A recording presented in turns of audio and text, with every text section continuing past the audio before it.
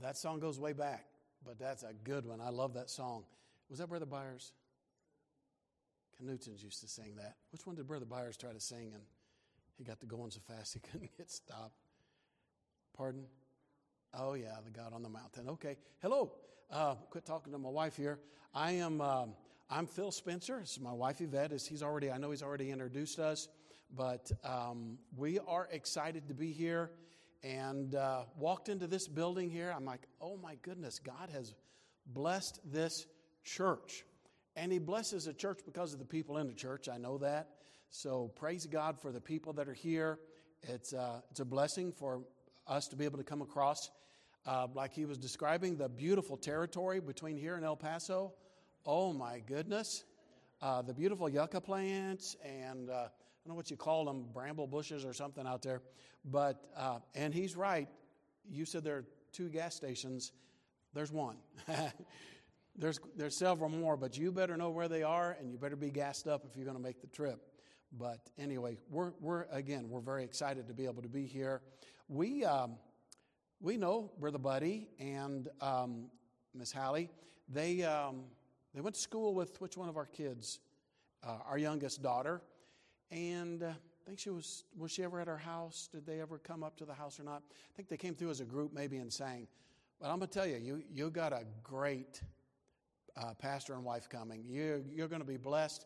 We just love that couple, have known them all these years, on and off, little bits here and there.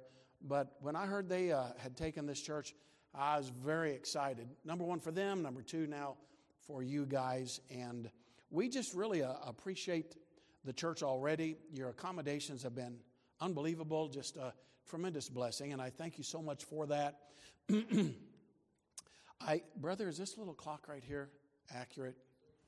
I don't have to keep looking at my watch here, do I? Okay. So I have, anybody here know what hypoglycemia is? It's low blood sugar. And if you're not careful, your sugars drop, you get trembly, you're real sweaty, you can't think straight, and I can't think straight to start with, but that makes it even worse. And so for like 35 years, I have, right before I teach and right before I preach, I eat a big spoonful of peanut butter and follow it up with a mint so that when I'd shake hands with the visitors, they wouldn't smell the peanut butter too strongly. But so I'd be sitting in my office and church would be getting started and somebody would poke their head in and say, "Preacher, you coming?" I'd say, "Yeah, I'll be there in a jiff." And they would moan and groan. "I'll come skipping in," I told them. "I'll be there shortly." So anyway, so I've had my peanut butter, I've had my candy, and I'm just about getting ready to go. I pastored up in South Dakota for 40 years. Anybody ever been to South Dakota? 2 or 3 of you. In the wintertime? In the wintertime? On purpose? Oh, Minot. That's North Dakota. Military? Work-related? Yeah. Well, they're pretty white up there right now. I like brown in December. I really like brown. But do you guys know what a snowplow would be if I said snowplow? So a snowplow, it plows the snow. You probably plow sand off the streets or something here, but I love the story, and as long as I'm talking South Dakota, I'll just tell a quick little story. So a dad tells his daughter, she's a little teenage girl, she's got a job at some daycare or something, and it's winter, and he's like, "Honey, if you get out of work and there's a bad snowstorm, a blizzard, find a snowplow going by and jump in behind that. Follow the snowplow, and you'll get home safely that way. At least the road will be plowed." And sure enough, one day she came out of work, and it was a blizzard, and there were inches of snow on the ground, and there can be a lot of inches up there right now, I'm telling you. So she's like, "Oh no, I got to find a snowplow." And sure enough, one went by, and she jumped in behind it, and she followed it quite a little ways. And after quite a while, the snowplow just pulls over. Driver gets out and goes back to the little teenage girl. Says, "Everything okay?" She goes, "Yeah, my dad, he just told me if I ever get in trouble in a snowstorm, to get behind, a snowplow and follow you." He goes, "Well, that's fine. You can follow me as long as you want, but I'm finished plowing Walmart now, and I've got to go to Penny's and plow Penny's, and then you probably be safer just to head home. That was funny to me because I could just see that happening up there, back and forth and back and forth. You ever see anybody plow snow? That was hilarious to me. All right. Hey, listen, I did bring my Bible, and you guys got yours, I'm sure. Let's turn to Jeremiah chapter 29. Jeremiah chapter 29, if you had been in Sunday school, both of my lesson and my message today is talking to those who are in captivity in Babylon. I hope you're familiar with children of Israel and being taken into captivity. And they had been living in such an ungodly way, and God had sent them so many prophets to teach them and to preach to them. You know, you need to set your idols aside. You need to come back wholeheartedly to me. They would not listen. They just listened to their false prophets, kept their little idols that they would go to the temple, but then they'd go home and pull their little idols out and worship the little idols in their homes. And, you know, God teaches us to seek first the kingdom of God and His righteousness. He doesn't want to be second place, third place, any other place but number one, because that's where our greatest blessings come from. Amen? So after many years of trying to get them to do right, they finally God realized they're not going to turn back to me. And He sends down the Babylonians, and they take them into captivity, and they're now in Babylon. So here's what you really need to understand. I hope that if I can at least get this part into your hearts and minds for this chapter, that the rest of the chapter will make more sense for you. So now they're in Babylon, and you can only imagine all the differences that are in a different country. Again, in Sunday school we talked about there's a different culture. And I'm going to tell you, moving from South Dakota to El Paso, Texas, is a different culture. Before you put anything in your mouth at any restaurant, you ask them, picante? Or is this really hot? And if they go, oh, no, not hot at all. It's hot. Just no. Because they have leather tongues there. I mean, I'm not getting leather. They can eat that stuff. And why they think it's a flavor? Fire is not a flavor. It's a sensation. And the cultural differences just from Sioux Falls, South Dakota, down to El Paso. And can you imagine, guys, going from Israel into a place like Babylon? You've got a different culture. You have a different language. And I have become very fluent in Spanish since I've moved down to El Paso. Taco burrito, pass more enchiladas. That's my extent of my Spanish. But literally, can you imagine going into a different country and that's home? And I mean, thousands upon thousands of them have been slain. On the journey to Babylon, won't go into a whole lot of what they do to the slaves as they march them into Babylon, but they pretty much strip them naked, if not at least half naked. And many of the weak and the elderly, the sickly, die along the way. If you're not moving fast enough, they'll just kill you and leave you on the roadside. And you can only imagine I really can't imagine. I just can't imagine what it must have been like to go into a foreign country like that. And here they are, and they're grieving over lost loved ones. They're in this land. They know nothing. They're putting food in front of them they've never had before, talking to them in a language they don't know, probably having to communicate with gestures. Probably some knew the language that could, communicate a little bit to them, but it's horrible. It was a place they did not want to be. But listen, it's where God wanted them to be. Is everybody still awake right now? It is where God wanted them to be. And has anybody here ever been in a place in life that you did not want to be? Yeah. We just had one of our dearest couples in El Paso, the Konecznys. Mike Koneczny was from Poland. That's where you get a name like Koneczny. But he developed lung cancer a year and a half ago, cleared that up. And here just like a couple months ago, it reappeared in his brain. And here about 4 nights ago, he went home to be with the Lord. Now, he is in another country, but he loves his setting. But his wife is grieving in a horrible way. Some of you may have, I'm sure we've all experienced some of that to some degree. All of us have probably been in a place we just did not want to be in the worst way. I just wish God would change this setting for me. Why am I having to live in this place in my life? Why? And so here was a big problem. I told you God wanted them to be there. And so you're going to find out he was trying to get them to settle in. But they had false prophets that were there that were telling them, hey guys, don't worry.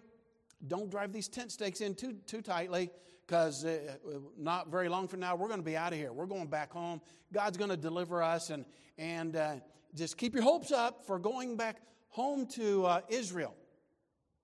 And that kept them all stirred up. Their thoughts were all messed up. They couldn't stay focused on God where they were. And so Jeremiah is back in Jerusalem, and he's like, I got to clear these things up. I got to write these guys and let them know these guys are false prophets. They're keeping you unsettled, and you're never going to be who and what God wants you to be. In his letter here, he's going to tell them, until you can accept where you are. And so he writes them this letter. So with that in mind, I want you to look in Jeremiah 29 and drop down to start in verse 1. And so we got some setup verses here that, I'm sorry, we do this in El Paso as well, I just forget. Let's go ahead and stand. If you're able to stand, it's fine. If you're not able, that's fine as well. So notice in verse 1.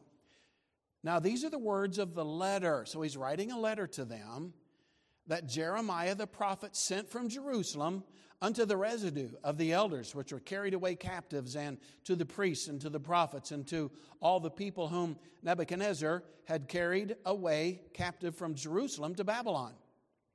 After that, Jeconiah, the king and the queen and the eunuchs, the princes of Judah and Jerusalem, and the carpenters and the smiths were departed from Jerusalem. Now he's telling you who the mailman is, who's carrying the letter.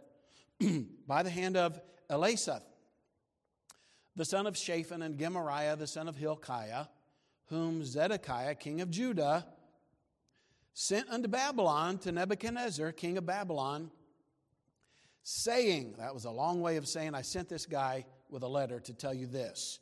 And we're just going to read into verse 4, and then we're going to pause for just a moment.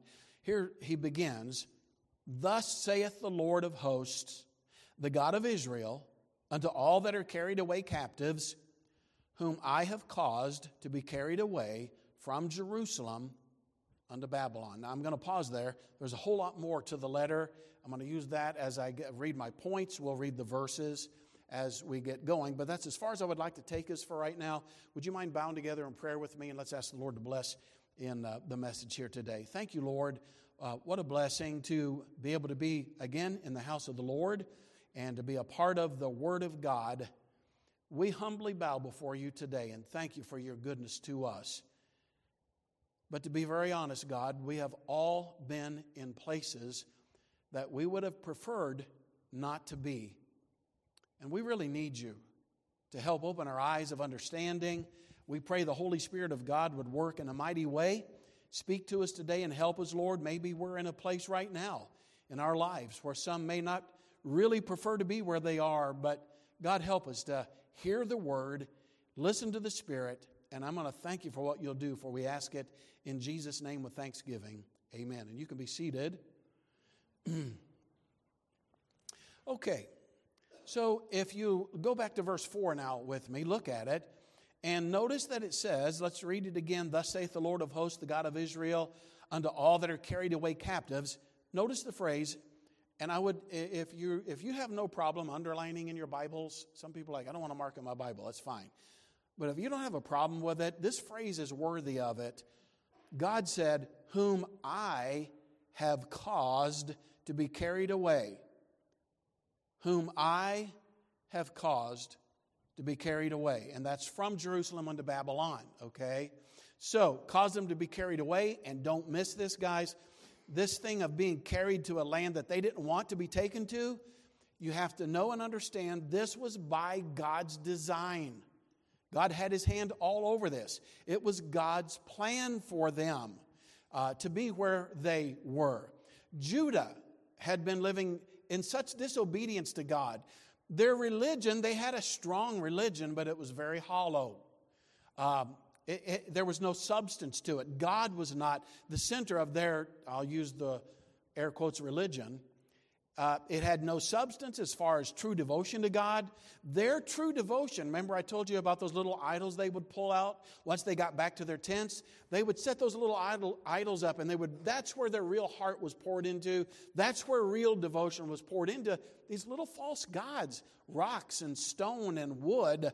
And he goes through in numbers of other places and tells them, guys, you'll take the stalk of a tree, you'll use it for firewood to cook your food, you'll heat your house with it. Something as simple as wood, you'll take the same wood and carve out an idol and bow down to it and worship the very thing that so easily burns up in a fire. And they just couldn't get it in their heads. But that's how the devil gets into people's hearts and into their minds. Their true devotion was to their own selfish desires. And they were running and enjoying life, having it the way they wanted. If we can borrow a phrase earlier on in the Bible, every man was doing that which was right in their own eyes, pretty much. Now, they put God up in the front. They would paste Him on the walls, so to speak. They would make Him their religion, but their real life was what went on inside their homes and what they would do out in fellowship with one with another. And God was tired of that. These were the people, again, they were bringing their idols into the very temple of God. Now, what would you think if your pastor walked in here one day and set a big Buddha up here with his arms crossed? And then every now and then he would preach the Word of God, but then he'd turn to this little idol, this huge idol over here, and would bow down to it and say, we also trust in you. And you're saying, oh, come on, don't be so absurd. I know. But this is what they were doing. They'd bring their idols into the temple of God. These were the people who were taking their babies, guys, and were, going up to their god Moloch with his arms outstretched and a big hollow gaping mouth and a fire built up inside this god, and would lay their little babies down on those outstretched arms. And as that little baby would roll and tumble, fall down into that big gaping mouth and into the fire, they would have loud drums and music playing to drown out the screams of their little baby, while the moms and dads hopefully were not hearing the scream of their sacrificial baby. How do people get to that place in life, guys? How do you wander that far away from the true and the living God? So God knew that their disobedience required a very strong corrective hand. Does anybody here know what a whooping? Maybe you call them spankings if you're refined. But my dad knew what a whooping was. Dad was in the Army. His Army belt hung in the place I did not want to go to. And he would use that Army belt, or he would use a branch off the maple tree in the backyard. And my dad knew how to correct me. I knew what I should and should not be doing at the Spencer house. And God's teaching these folks what they should not have been doing. And they need to learn it. I mean, I've seen kids get spankings and laugh. I've seen kids get spankings and they run circles while mom holds the hand and she's chasing his kid around in circles, and the little kid's laughing at the mom. And he goes out in the backyard just to do it all over again. But God's not letting these guys run around circles. God is teaching these folks a lesson that they're going to get and they're going to understand, and they're not going home soon. They are exactly where they have to be in this classroom, a 70-year classroom, till they can learn the lesson the right way and learn who the true and living God really is. So, he knew it was going to require a corrective hand to bring them back into a right relationship with Him. So, get this, understand in verse 4, He caused them to be carried away. There's just this large looming word that hovers over these 4 verses, especially verse 4. And again, if you take notes in the side of your Bible or on a page somewhere, would you write the word providence beside verse 4 or on your notes somewhere? It's just so obvious. The providence of God was working strongly with these people. If you had to define providence, how would you define it? Would it sound a lot different from the word sovereign? Because God is sovereign, amen? But He's also very providential. I think one of the best ways for me, the way I understood what the word providence means, let me give you a little definition. The providence of God is the act of God whereby He orchestrates life's events to bring about His divine purposes. How God orchestrates all of life's events to bring about His divine purposes. God may not cause every bad thing to happen that happens in our lives. Matter of fact, Satan is at the root of all the evil that happens in this world. Every good and perfect gift comes from above. Amen? But God does take my hard and difficult and negative circumstance and says, I'm going to adopt that circumstance and I'm going to turn it into something that gives me glory.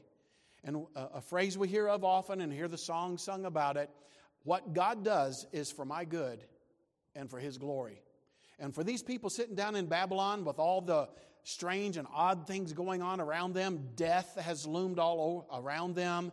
For them sitting there to say that, well, this is for my good and for His glory was not the first thought in their mind. Matter of fact, they were ready to get back to Jerusalem, break into their tents again and find their little idols and start worshiping them again. Well, don't you think that watching loved ones die along the way, the massacre that took place, and being in a strange country for whatever length of time it has been up until this point, was enough? Don't you think that was enough for them to learn their lesson? No, and God knew that. He wasn't about to turn them loose to go back home and live the way they used to live and do the things they used to do. The providence of God is at work in their lives. Guys, this was an act of love on God's part. God was working a plan to bring about a right relationship with Him. He was getting them into a place where He could work a plan that would bring about His greatest blessings to them.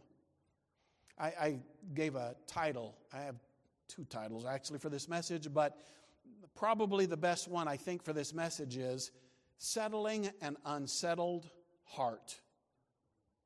Because these people are totally unsettled. Another one that I think is just as fitting is that God is working a plan.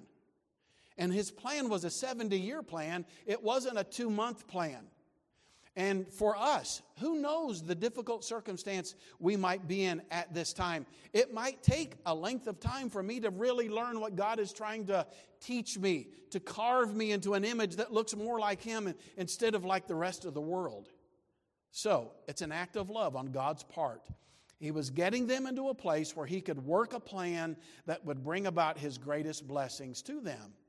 And He was going to use the aggression of the wicked Babylonian people to accomplish this. God providentially allowed these enemies to conquer and then to move the people of Judah into enemy territory. God let that happen. Now, guys, if God caused that, and if He caused them to be moved, do you really think that God would cause something that didn't have a good motive behind it? You know how people are today. Somebody does something to them and they sit back and they say, their day's coming, buddy. You just wait. That's called vengeance. But God works a plan. He's not looking at us and saying, well, I'm going to get even with you guys one day. That's not God. And that's not what He was doing here. If He caused them to be moved, God had a good motive behind it. And whenever God causes something, it's always intended to eventually bring about, as I've said, good. And I've already quoted, every good and perfect gift comes from above. And you can rest assured, if God caused something, it's for the good of the ones that He has affected. Is everybody listening to me right now? I don't know where you are in life, and I barely know some of you now. So I don't know what you're going through in life or what you've been through. But if there's something at work in your life and it's pretty difficult and it's hard to live with, you just need to know God is working a plan. He's not absent in your life. He's very present and working out something that He has apparently allowed to happen in our lives. And like I've said, in each one of our lives tonight or today, we can look at things, well, like Rebecca Konechny, like the loss of a loved one, or some major unexpected change in a job, or maybe a medical diagnosis, or some other traumatic event that happens in our lives. You know, you can look at all those things and give it a name, like we have a tendency to do. We can say, you know, what a tragedy, or what an upheaval, or a disaster has happened to me, some catastrophe, or some devastating thing. And as humans, we like to use those words to describe how hard things are in our lives. But guys, in God's mind, this is His providence at work. And if you call what happened to you a tragedy, and then you just leave it there, that can tend to make you feel like, you know, I just been dealt a really bad hand, or some real bad luck, or a real tough, man, I've had a real tough break happen to me.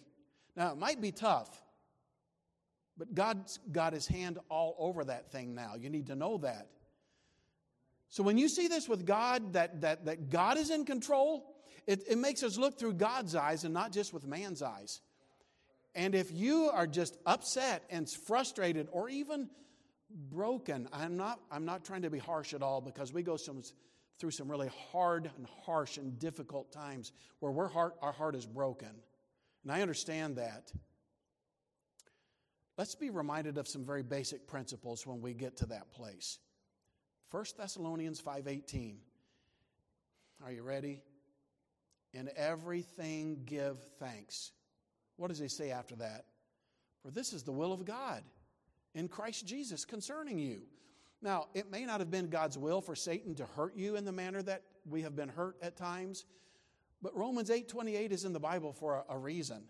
And God takes my negative circumstance, and like I said earlier, He'll adopt that circumstance and will work all things for my good and for His glory. Job, you know anybody else that was through anything more than what Job went through? You wouldn't be able to sit in the pew you're in right now if you had been Job in his day. So he said, naked came I out of my mother's womb, and naked shall I return thither. The Lord gave, and the Lord hath taken away. Blessed be the name of the Lord. God, help us to learn to be like that in our difficult times. And when God has brought me to a place or allowed me to be brought to a difficult place in my life, help me to say, blessed be the name of the Lord. God is, we love to say this little saying, God is good all the time. And then we'll say, and all the time, God is good. Do you say that in your trial? Ephesians 5:20. Giving thanks always for all things unto God and the Father in the name of our Lord Jesus Christ. Giving thanks always. Now, when you read verses 1 to 4, and I took my time with it, I'm not going to have you walk through that again, but if you remember, Jeremiah is writing a letter, explaining to them God caused them to be carried away. When you read that, it becomes extremely obvious that a divine and holy God is working a loving plan in each of our lives, even here today. His providence, guys, hear me, God's providence is always at work in your life. Well, man, life is tough for me. Or if you just knew where I work, or who I have to work with, or you could name your circumstance. And you could say, if you just knew that, you wouldn't be talking about the providence of God in my life. Well, friend, yes, we are. And yes, God is. And yes, God is working a plan in your life. And God is trying to settle an unsettled heart, if that's true with you. His providence, loving divine favor is at work in your life. So sadly, these prophets have been telling these people that, hey, you know what? This removal from our homeland, it's going to be short-lived. Hold on, it'll all be over shortly. Don't drive those tent stakes in too strong. We're all going to head back to Jerusalem pretty soon. This is just a little hiccup on the road. Little hiccup. No, sir. God's carving a work. And His design, when He's finished with it, is going to look like Him. He's going to carve away what I have been and what I have made to look like me in this life. And He wants the image of Christ to shine through my life and to work in my life so that others can see Christ through me. And what this did when these false prophets were telling them, hey guys, won't be long now, we're out of here. You know what that did? Kept them all stirred up. And like, okay, we'll be getting out of here pretty soon. They're not even thinking God. They're not even allowing God to work that divine work and straighten their minds out. And they always lived in discontentment. That's the way it is with us. And if you let all these voices from the outside come into you and pound into your brain and try to make you think, this thought or that thought, some even grudging against God, then you miss the whole point that a loving God was trying to love on you and trying to help you through a very difficult trial and circumstance, and to use that to make you more like Him. Let me give you Roman numeral 2. Look at verse 5 to 7. Follow along with me there. Verse 5.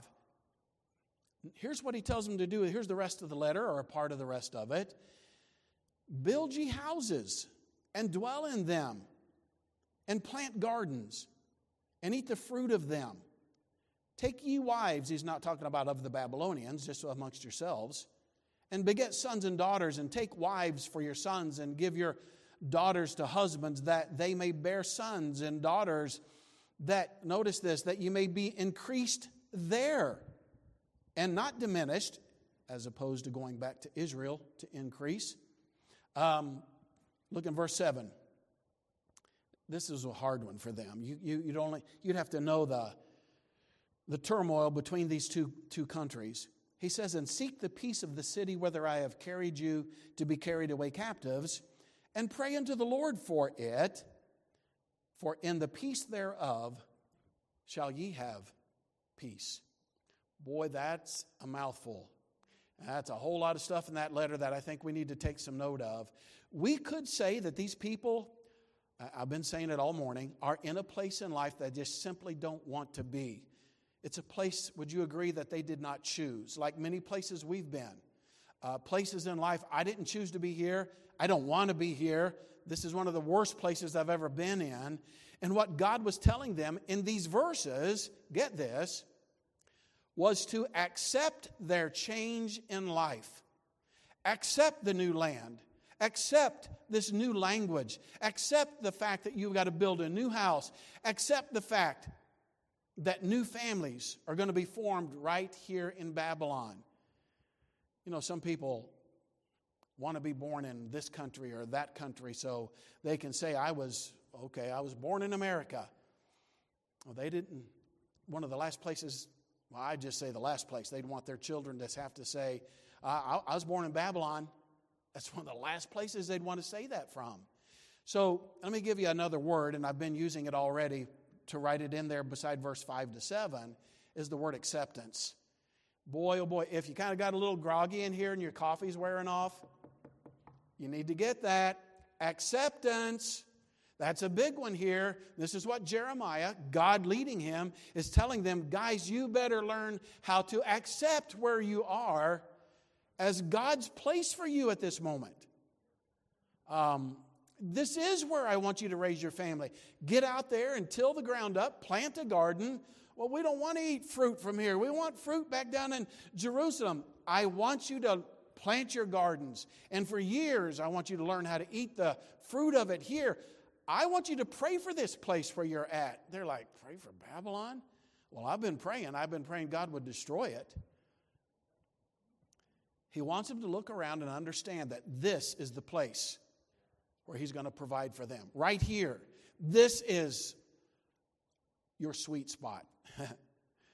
And get this, guys, and this is a big one. As long as these people lived in Jerusalem in their minds, they would never be content in Babylon in their hearts. Now think about that. If you're in a tough place, now there's nothing wrong with praying and saying, God, help me. Help me to get out of this place I'm at.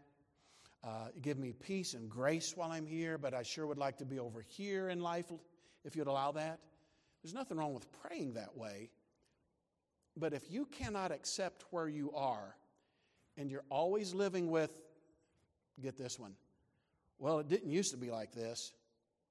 We used to do, and you'd name all the things that used to do. We know that in churches, don't we? Well, church used to be like this, or our family used to be like this. Here's one. America used to be like this.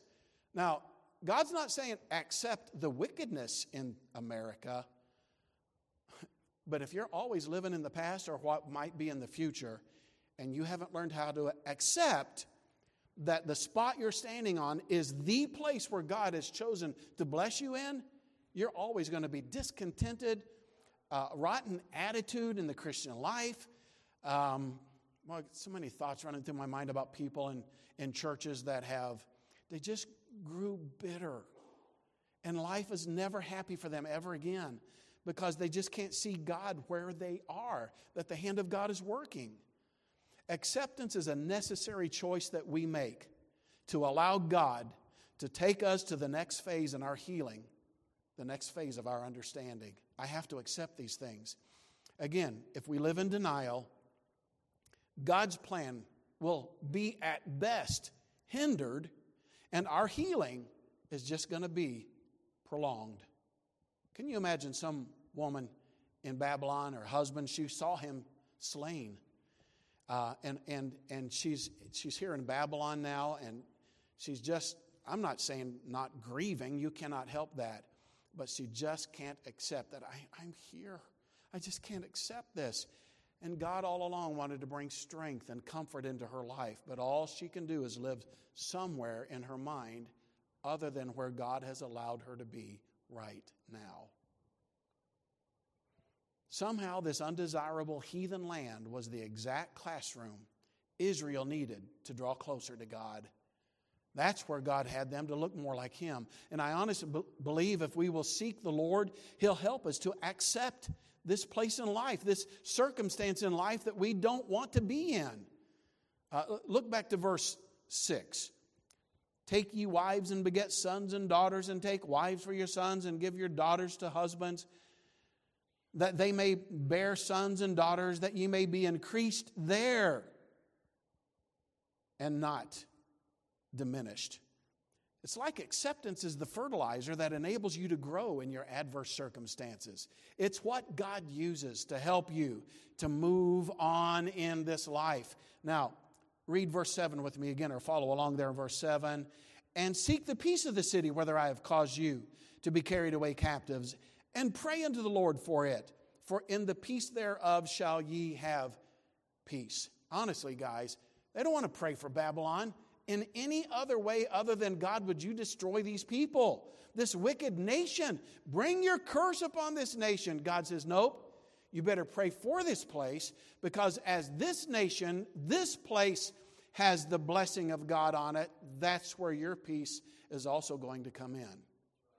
We're supposed to pray for America. We're supposed to pray for our leaders, that we may lead quiet and peaceable lives. Do you pray for your presidents? Did you pray for President Trump? Did you pray for Joseph Biden? Did you pray for Kamala Harris? Do you ask God to bless them?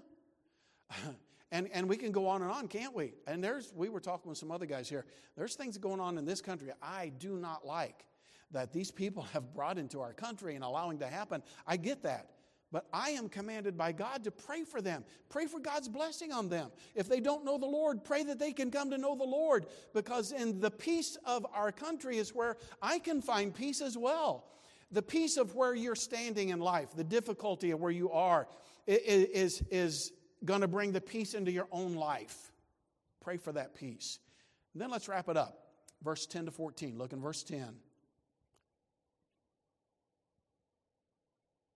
Verse 10 says, for thus saith the Lord, that after, are you kidding? 70 years be accomplished at Babylon, I will visit you and perform my good word towards you in causing you to return to this place. Jeremiah says that from Jerusalem. Does anybody have verse 11 already highlighted or underlined or have it memorized? Look what it says.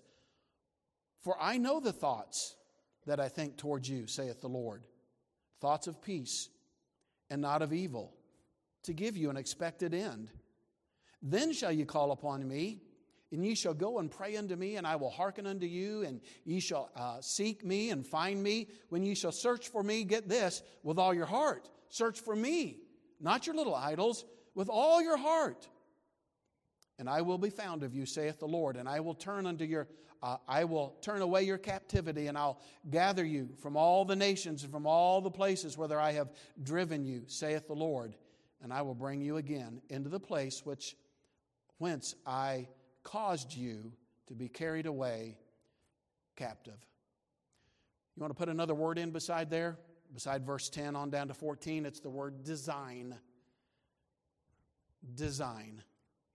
So to these displaced Israelites, they had to be thinking this was some kind of cruel miscalculation on God's part. God, really? You really think we're supposed to be here? But all they would be experiencing in Babylon was God's design to bring about God's peaceful promise to them. And it's obvious God has plans for turmoil and anguish to subside and to be replaced with plans that show He's been working all along to provide for you and to take care of you. That verse 11, I know the thoughts that I have of you, and they're thoughts of peace, not of evil. I have an expected end. I have a plan that's all set up. When it's all said and done, you won't believe what our relationship is going to be like, God says. Our fellowship will be sweet. You will look more like me. People around you will see the light of God shining in your life. But it's going to take the time and the plan to completely work. Friend, you're very special and very dear to the heart of God. And I just want to remind you, God hasn't tossed you aside. God is far more interested in us being right with Him than He is in our comfort in life. And God's going to do whatever it takes for us to search for Him with all our hearts. God's willing to change our geography, our culture, our belongings, to be able to carry out His perfect design in our life. So listen, God's thoughts of us here today are thoughts of peace, not of evil. No matter what Satan may have been whispering in your ears, and God is going to bring you to a peaceful place. But guys, it's going to be in His time, and it's going to be in His way. I loved one of the songs that was, I think Heartland used to sing it, and I've heard different groups sing this, but can I read you the words to close out here this morning? It says, the Father has a plan, though it's hard to see it now. You feel you're walking all alone, but He is there, no doubt. When the storm around you rages and you're tossed to and fro, when you're faced with life's decisions, not sure which way to go, stand still and let God move. The next verse says, when the enemy surrounds you and the walls are closing in, when the tide is swiftly rising and you wonder where He's been, friend, there never was a moment that His arms weren't reaching out. You can rest assured and be secure. God is moving right now. So stand still and let God move.